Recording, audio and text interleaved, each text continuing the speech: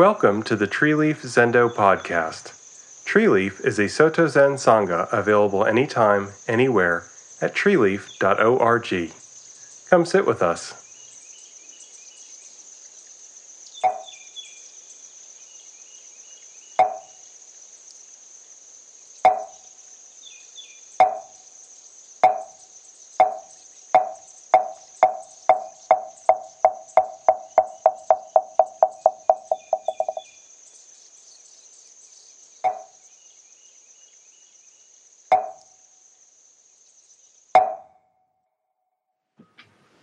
Well, hello, everybody.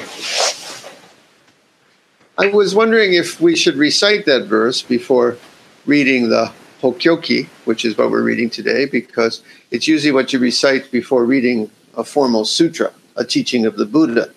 And what we're reading here was more like Dogen. Dogen was the fellow who brought Soto Zen to Japan.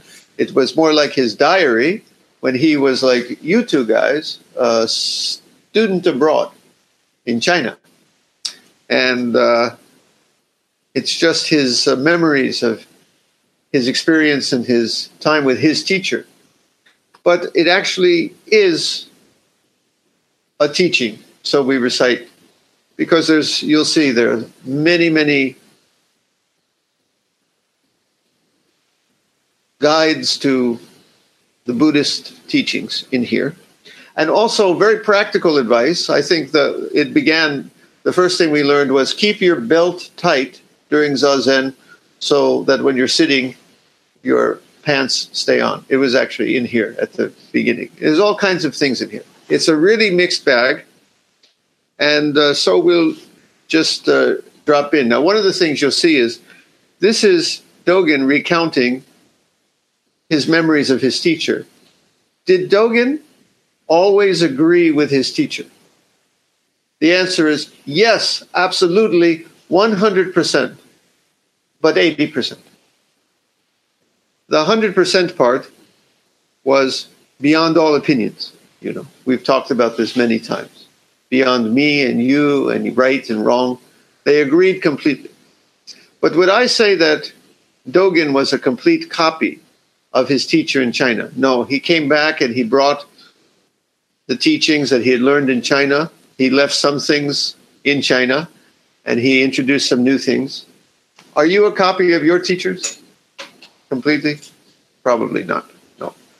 And this week I posted about my teacher, Gudo Wafu Nishijima, and I will say, honestly, that I'm 100% in agreement with Gudo Wafu Nishijima, the fellow here, and also 80%. He had a few opinions. Sometimes he had the idea that the lotus position is connected to the spine and it has a certain physiological effect to the nervous system. And I always, used to say, well, it's not quite scientific, but he felt something that he tried to express. Otherwise, the beauty he knew in Zazen is the very same thing you experience when you're sitting. You feel the balance, you feel the harmony, you feel the peace. That's exactly what he was trying to express. So I often say I agree 100% and 80% with my teacher. Now, my students, I see a couple of them here, that's different. They agree 100% and 100%. Isn't that right? Good. Very good. You get paid this week. Okay. So let us read. We're on page 21 now. And it's always a surprise. I don't really prepare for this too much. He said, I asked to my teacher, Ju Jing, you have not worn the ceremonial Dharma robe since you became abbot of this monastery. Why is this? Rujing, that's another way the name is sometimes pronounced Jujing or Rujing. Rujing said, in fact, I have not worn such a robe as an abbot. I forbear this for the sake of humility. The Buddha and his disciples should wear robes made of discarded cloth and use bowls made of humble materials. I said, but elders in different monasteries often do wear ceremonial Dharma robes. This may show a lack of humility, and perhaps it is a sign of petty greed. But how do you feel about old Buddha Hongzhi. Hongzhi was our great ancestor in the Soto line. Not quite a direct line, but about 2 generations back from Jujing in China. He was considered the founder of Silent Illumination Zazen. Shikantaza, which we do here, is a child of this tradition. So what do you think of Hongzhi? He wore a ceremonial Dharma robe, but no one would deny that he was a very humble person. Rujing said, Dogen, you always ask me these questions, and you're a real pain in the neck. But I'll do my... No, he didn't say that, but I bet you that's what he was thinking. Because as we see here, Dogen's always asking him all these things. Yes, old Buddha Hongzhi wore a ceremonial Dharma robe, but in his case, it was out of respect, and it was an act of sincerity in the practice of the way. In your country, Japan, wearing a ceremonial Dharma robe is not a problem, but here in China, there's a tendency for elders to be greedy and ostentatious in the robes they wear. I do not wear a ceremonial Dharma robe here because I do not want to participate in this way of doing things. Now, let me be clear about this, too. In Japan, too, if you go to, there's actually a Buddhist priest's tailor shop that supplies Buddhist goods. All our robes here are hand-sewn. This was made by Taigu, and I'll tell you about another robe I have made by Taigu who hand-sews them. But you can go to a store, and some of the fancy robes, and I'm talking fancy, beautiful, will cost as much as a new car. I mean, they're very expensive and very beautiful. There are a couple of reasons to wear them. Sometimes people wear them just to celebrate and honor the experience. A lot of times people wear them because it's kind of a fashion show.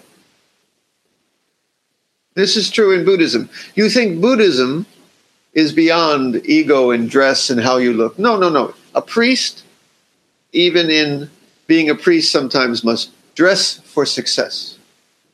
If you look like a great priest and you wear a fancy robe, the emperor would give only certain colors to the highest priests. They would get to wear a red robe or a purple robe that was only for the highest rank. Sometimes there were people who were interested in that because you know something, to be a priest in the old days, even today, is somebody's career, somebody's job. You want to be the vice president of the company, you want to be the president of the company. Well, someone wanted to be the assistant abbot or the abbot and hang out with the emperor and all the elite people. And you needed to dress like it. This is true in Buddhism or any religion just as much as in any modern fashion-conscious society where people spend hundreds of dollars for their basketball shoes. So you have to be careful. Sometimes they'd wear these robes really just to show something beautiful, to celebrate. And sometimes they'd wear it just to, it's their ego. And another reason is to impress your parishioners. I know many priests here who say, look, I don't want to wear the fancy clothes, but the people who come to my temple, they expect me to look this way. I know a priest here who does funeral services. That I don't want to say who this priest is, but people say he's a good priest. He plays golf, you know. He's a nice guy. Not particularly a spiritual figure, but that voice when he chants and those robes, and they feel when they go there for the funeral that they've, gotten their money's worth. So sometimes that's maybe necessary too. In the Catholic Church, in Buddhism though, there were the priests who said, I don't care about gold, I don't care about fancy robes, I'm just going to wear something simple. Dogen, as far as we know, his whole life only wore an off-black robe. He didn't even wear these brown robes, as far as we know. This robe is simple cotton, was hand-sewn by Taigu. It's not supposed to be a fancy robe. The fancy, the beautiful, is every stitch of Taigu's mind that is here. If this is all done by another priest who was a teacher here at Tree Leaf, look at those stitches. That is beyond money. And I have another robe you've sometimes seen that I wear, for example, for our Jukai ceremony. Looks very fancy, very beautiful, has many patterns. It's rags. He took old kimono, cut the pieces that were going to be thrown away, and he's sewn them together. It looks magnificent. I look like the emperor's personal priest, but it's not. It's rags, you see. The real beauty is the stitching he put in. So that is Rujing's meaning here. Okay? Let's continue. When you wear your robes, by the way, and your raksu, have the same feeling. Don't be attached to it. Be humble. It's not about beauty. Okay. Rujing once said, the zazen of arhats and Praktya Buddhas is free from attachment. The arhats and the Praktya Buddhas, it was funny. The Mahayana Buddhists always kind of looked down on the Buddha's original students in India. It's a very strange story. I'll just mention it quickly. The Mahayana Buddhists felt that the Buddha's real message was to the Mahayana Buddhists of China and Japan and Korea. The original Buddhists in India, they called the Hinayana, the lesser vehicle. And they said that the Buddha had to give them a simple message because they could not understand the Mahayana.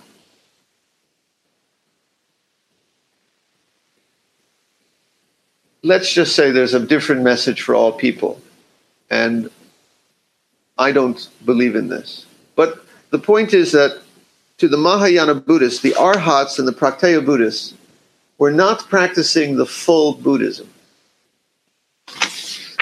Isn't every group, every religion just the same about these things? So the zazen of the Arhats and the Praktya Buddhists in India is free from attachment. But it lacks all-embracing compassion, like we Mahayana Buddhists. This is very different from the zazen of Buddha ancestors, where all-embracing compassion and the vow to awaken all sentient beings is the highest priority. Now, you can also take this a different way, too, and say it was not about just these folks in India. What it means is anyone who practices Buddhism selfishly, just for their peace, their feeling good, are not practicing the real complete Buddhism. You have to practice for all sentient beings. You actually sit and practice for others. Okay? So let's take that meaning as a better meaning here. So he says, the real zazen of the Buddha ancestors was all-embracing compassion and the vow to awaken all sentient beings. That's the highest priority. People outside the way in India also practiced zazen. For example, the Hindus and the Jains, other religions in India. But this zazen still has the three problems of attachment, wrong views, and pride. And so it is permanently and utterly different from the zazen of the Buddha ancestors. In other words, our way is the best. But when you sit zazen, still, don't be attached to your zazen. We have a funny thing. You ate your cake. Enjoy it. But don't be greedy and attached to it. You have friends and loved ones you're with. Honor them. Cherish them. But don't grab and hang on and be attached. Like for your selfish clinging. You understand? Same thing with your zazen. Hold it lightly. Okay? Shravakas, these are people who we would say armchair Buddhists, people who only read books about Buddhism. Don't practice. But the Shravakas also practice zazen, but their compassion is limited. They do not penetrate the reality of all things. Actually, I had that wrong. Shravakas are people practicing for themselves as well, with wisdom. Instead, they merely improve themselves and thus remove themselves from the creative seed of the Buddhas. So their Zazen too is permanently and utterly different from that of Buddha ancestors. The very essence of Buddha ancestor Zazen is the vow to accumulate all Buddha qualities from the moment of arousing the aspiration for enlightenment into the endless future. From the moment you begin to practice Zazen, from the moment you think, I'm interested in Buddhism, let me find out something. From the moment you came here, from the first day, you're complete. But don't quit. Into the endless future. That's what it says. Buddha ancestors never forget or abandon sentient beings, but have compassion for all creatures, even insects. This is you, Sakoshi. I've never met anyone who cares more about animals than Sakoshi. And makes a constant effort to rescue them all. Sakoshi, by the way, just one night, I think he went into the woods to free a deer. He saw that was in a trap. This is the guy who was chanting for us today. That's the kind of guy he is. I think he likes people too, but I know he likes animals.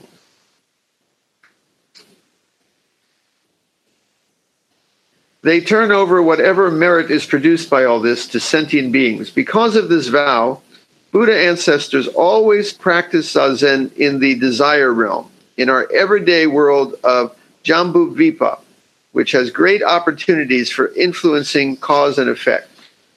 This is a fancy way to say they practice in this ordinary world.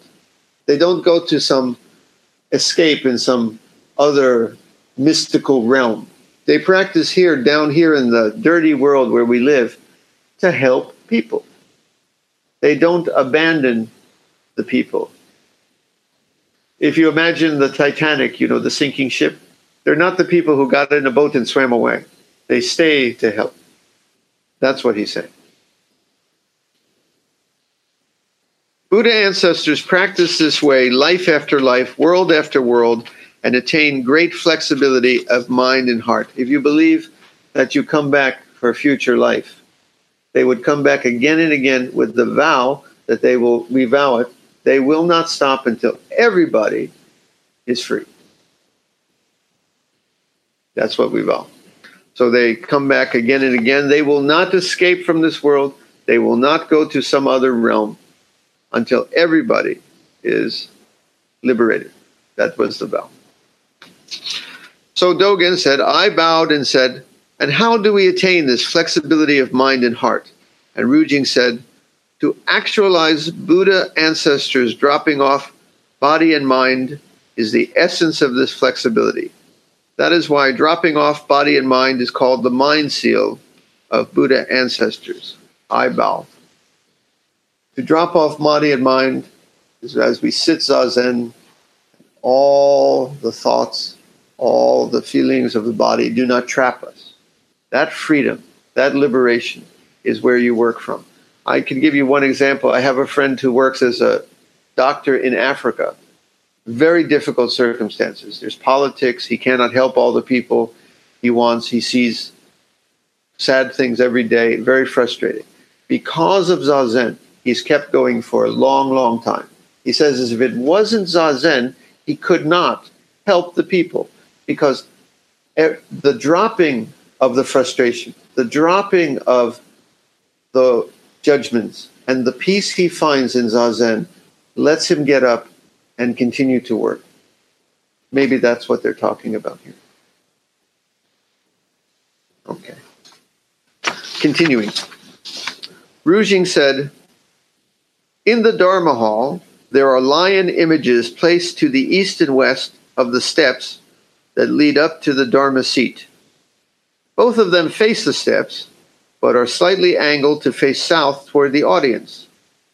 These lions, from tail to mane, should be pure white. In recent times, workers have produced lions that are white, but with blue manes. This is a big problem. This lions with the blue manes thing. How can you have a Zen? By the way, we don't have any lions. This variation isn't based on tradition, in fact. The lion should be all white from mane to tail. You know, Dogen, can I be honest with Dogen? I said we agree 100%, 80%. He was a little tight. You know, he was a little tight. I told you that he said he gave all these rules for going to the bathroom, you know. This is why. Okay, a little. Okay. Now, above the Dharma seat, there should be an 8-cornered lotus canopy. They sell that, by the way, in the Buddhist store. No kidding. It costs US about $20,000. If anyone would like to donate to us a genuine lotus canopy, we actually don't have much room here. But again, let's finish this. And there should be a mirror in each of its 8 facets and a streamer with a bell affixed to it hanging down from each corner. You can actually see something like this if you go to many Japanese temples. They're beautiful. There should be 5 layers of lotus petals with a bell hung from each petal. The canopy should be exactly like the one about the Dharma seat of this monastery.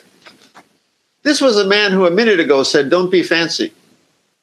Now he's saying, but you know, you need the lions and the... Okay, now wait a second. I'm not going to criticize this. When I go to Europe and I walk in a church, even if I'm not Catholic, I walk into Notre Dame.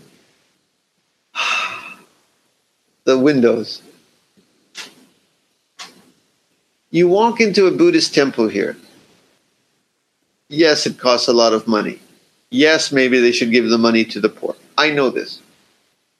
They're trying to honor something. The decoration, they're trying to say, this is what the Buddha's mind looks like.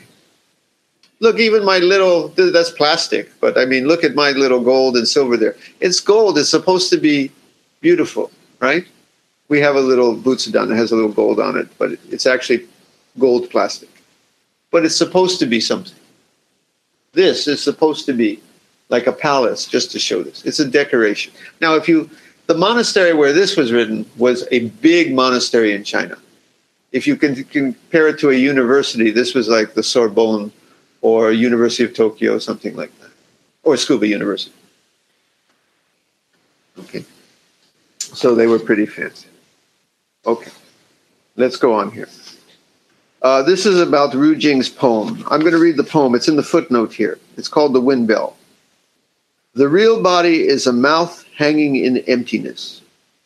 Whether the wind blows from east, west, south, or north, it joins the whole universe in chiming out prajna. Prajna is Buddhist wisdom, insight. Ting, ting, ting, ting, ting, ting. So Dogen asked, I heard your voice on the wind, your verse on the wind bell. The first line says, the entire body is a mouth hanging in emptiness. And the third line says, joining the whole universe in chiming out prajna. What is this emptiness? Is it just the lack of form? You know, our bell has an empty space inside, right there. And you're materials experts. You will say that the bell is, down to the atoms, almost completely empty space. Right? Is that what we mean by emptiness? And I always say, emptiness is the empty space and the matter and the whole thing. A better way to say emptiness is not nothing there. It means the whole flowing thing. Or, as I get to say again, the whole enchilada. The whole enchilada, yes. So what is this emptiness? Is it just the lack of form? People who doubt the way say this. And nowadays, even some students of the way do not understand Buddha Dharma. They regard the spaciousness of the blue sky as emptiness. That is regrettable. As I told you, the blue sky also represents the open, clear mind. But do you know even the clouds and the rain, where you cannot see the sky, is also the sky? When the sun is there, or the moon, we say the moon symbolizes enlightenment. You know when the moon is hidden, the moon is still there. You know when the clouds come and hide the moon, maybe you can see the light shining through the clouds, and then the clouds and the light are one. But you know that even when you cannot see the moon, it's there. Remember that. Some days we cannot know prajna, this wisdom. Sometimes we're just back to being confused human beings, sad, angry, disturbed. It's still there. And when it's clear, it's still there. The space of the bell, and the bell is all, the sound is all the emptiness. I'm getting too serious, so the oil heater is reminding me, saying, don't be so serious. Rujing said, emptiness is no other than prajna, this wisdom. It's not the lack of form, it's not the lack of materials. Emptiness is neither having nor not having hindrances, you see? True emptiness is not having clarity and no problems, or not having no problems. Your problems in life that you come here to escape from is prajna, is emptiness. You just can't see it at the time. It is the ringing of the bell. Therefore, it is not emptiness in the sense of simple lack. It is not one-sided reality. Elders in different places have not yet clarified even form. How can they clarify this emptiness? I'm afraid that here in Great Sung, China, the decline of Buddha Dharma is beyond description. I said, your verse on the wind bell is supreme. Even if they had numberless eons, other elders would never be able to compose a verse like this. By the way, Dogen also really likes to lay it on thick when he's talking about his teacher. And apparently right in front of his teacher, you'll see that he's saying, my students, please feel free to learn from this when I express an opinion, please. Okay. Brother monks should venerate it.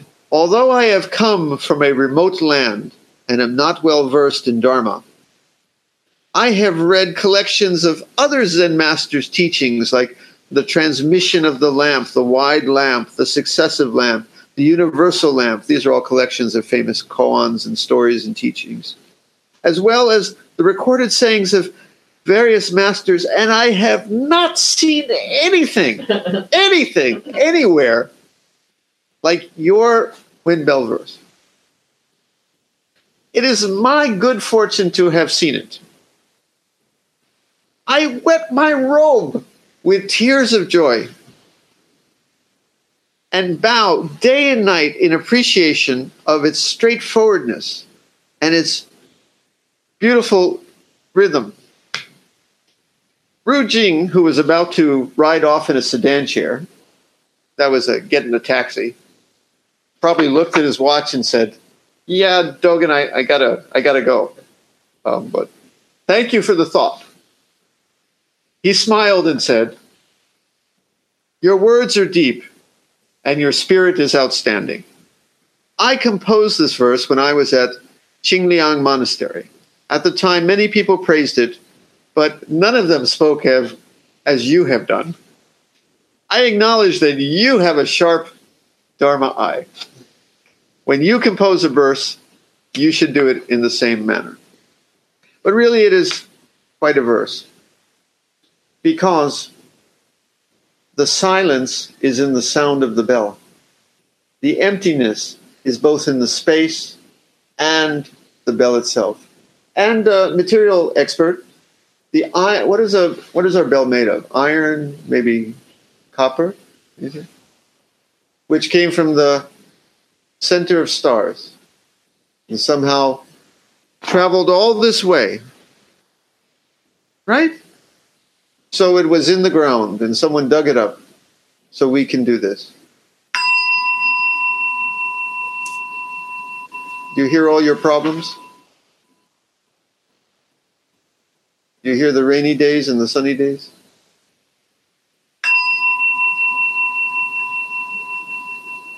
That's silence. Sounds like noise. And it fades, but where does it go? Where does it come from?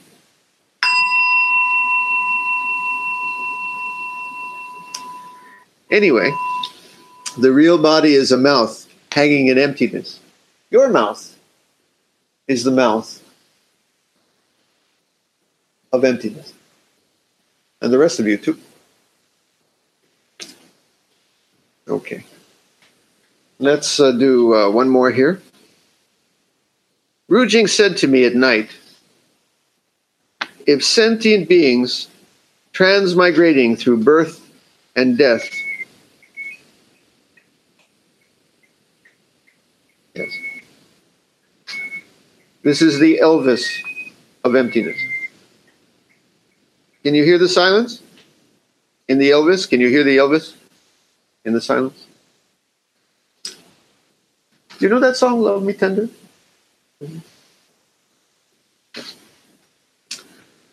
If sentient beings transmigrating through birth and death arouse the aspiration for enlightenment and seek Buddhahood, they are immediately children of Buddha ancestors. It is also true that all other sentient beings are children of Buddha ancestors as well, but they don't know it. Understand this family lineage, but don't speculate about its origins. Just like we don't speculate too much about where the universe came from, something must have not come from any place. Because of the old saying, if there was a beginning, what came before that? So the Buddha said, don't speculate about it too much. Would you like to hear where the universe came from? Would you like to hear where you came from? And they're going. See, they're transmigrating through birth and death. You might believe in other lives to come or just this life, that it looks like things are coming and going, born and died.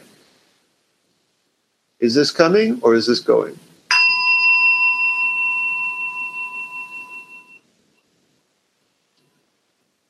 All beings are this. I was reading today about the traditional Buddhism.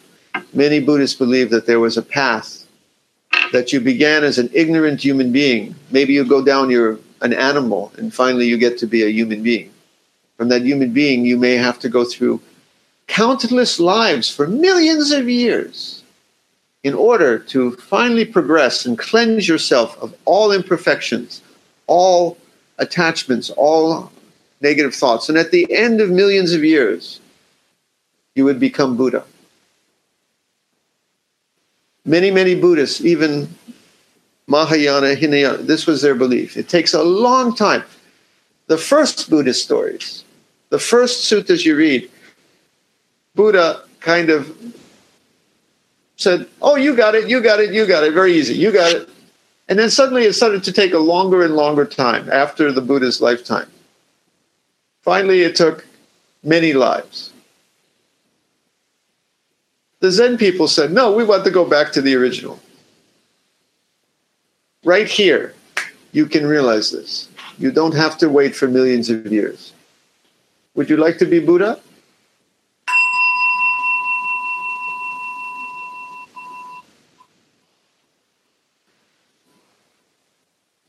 I want to leave you with a koan. You know, a koan is a teaching problem. All white lions with white manes, white lions with blue manes. Manes are the hair in the back of the lion. Which is the true Buddhism? Depending on your answer, you can come back next week or not. Thank you for joining us for the Tree Leaf Zendo podcast. Tree Leaf is an online practice place for people who cannot easily attend a Zen center due to health, location, work, childcare, or family needs. We provide netcast zazen, retreats, discussion, jukai, the support of fellow practitioners, interaction with a teacher, and all other activities of a Zen Buddhist Sangha, all fully online, accessible anytime, anywhere, without charge. Come build the future of online Zen community and practice.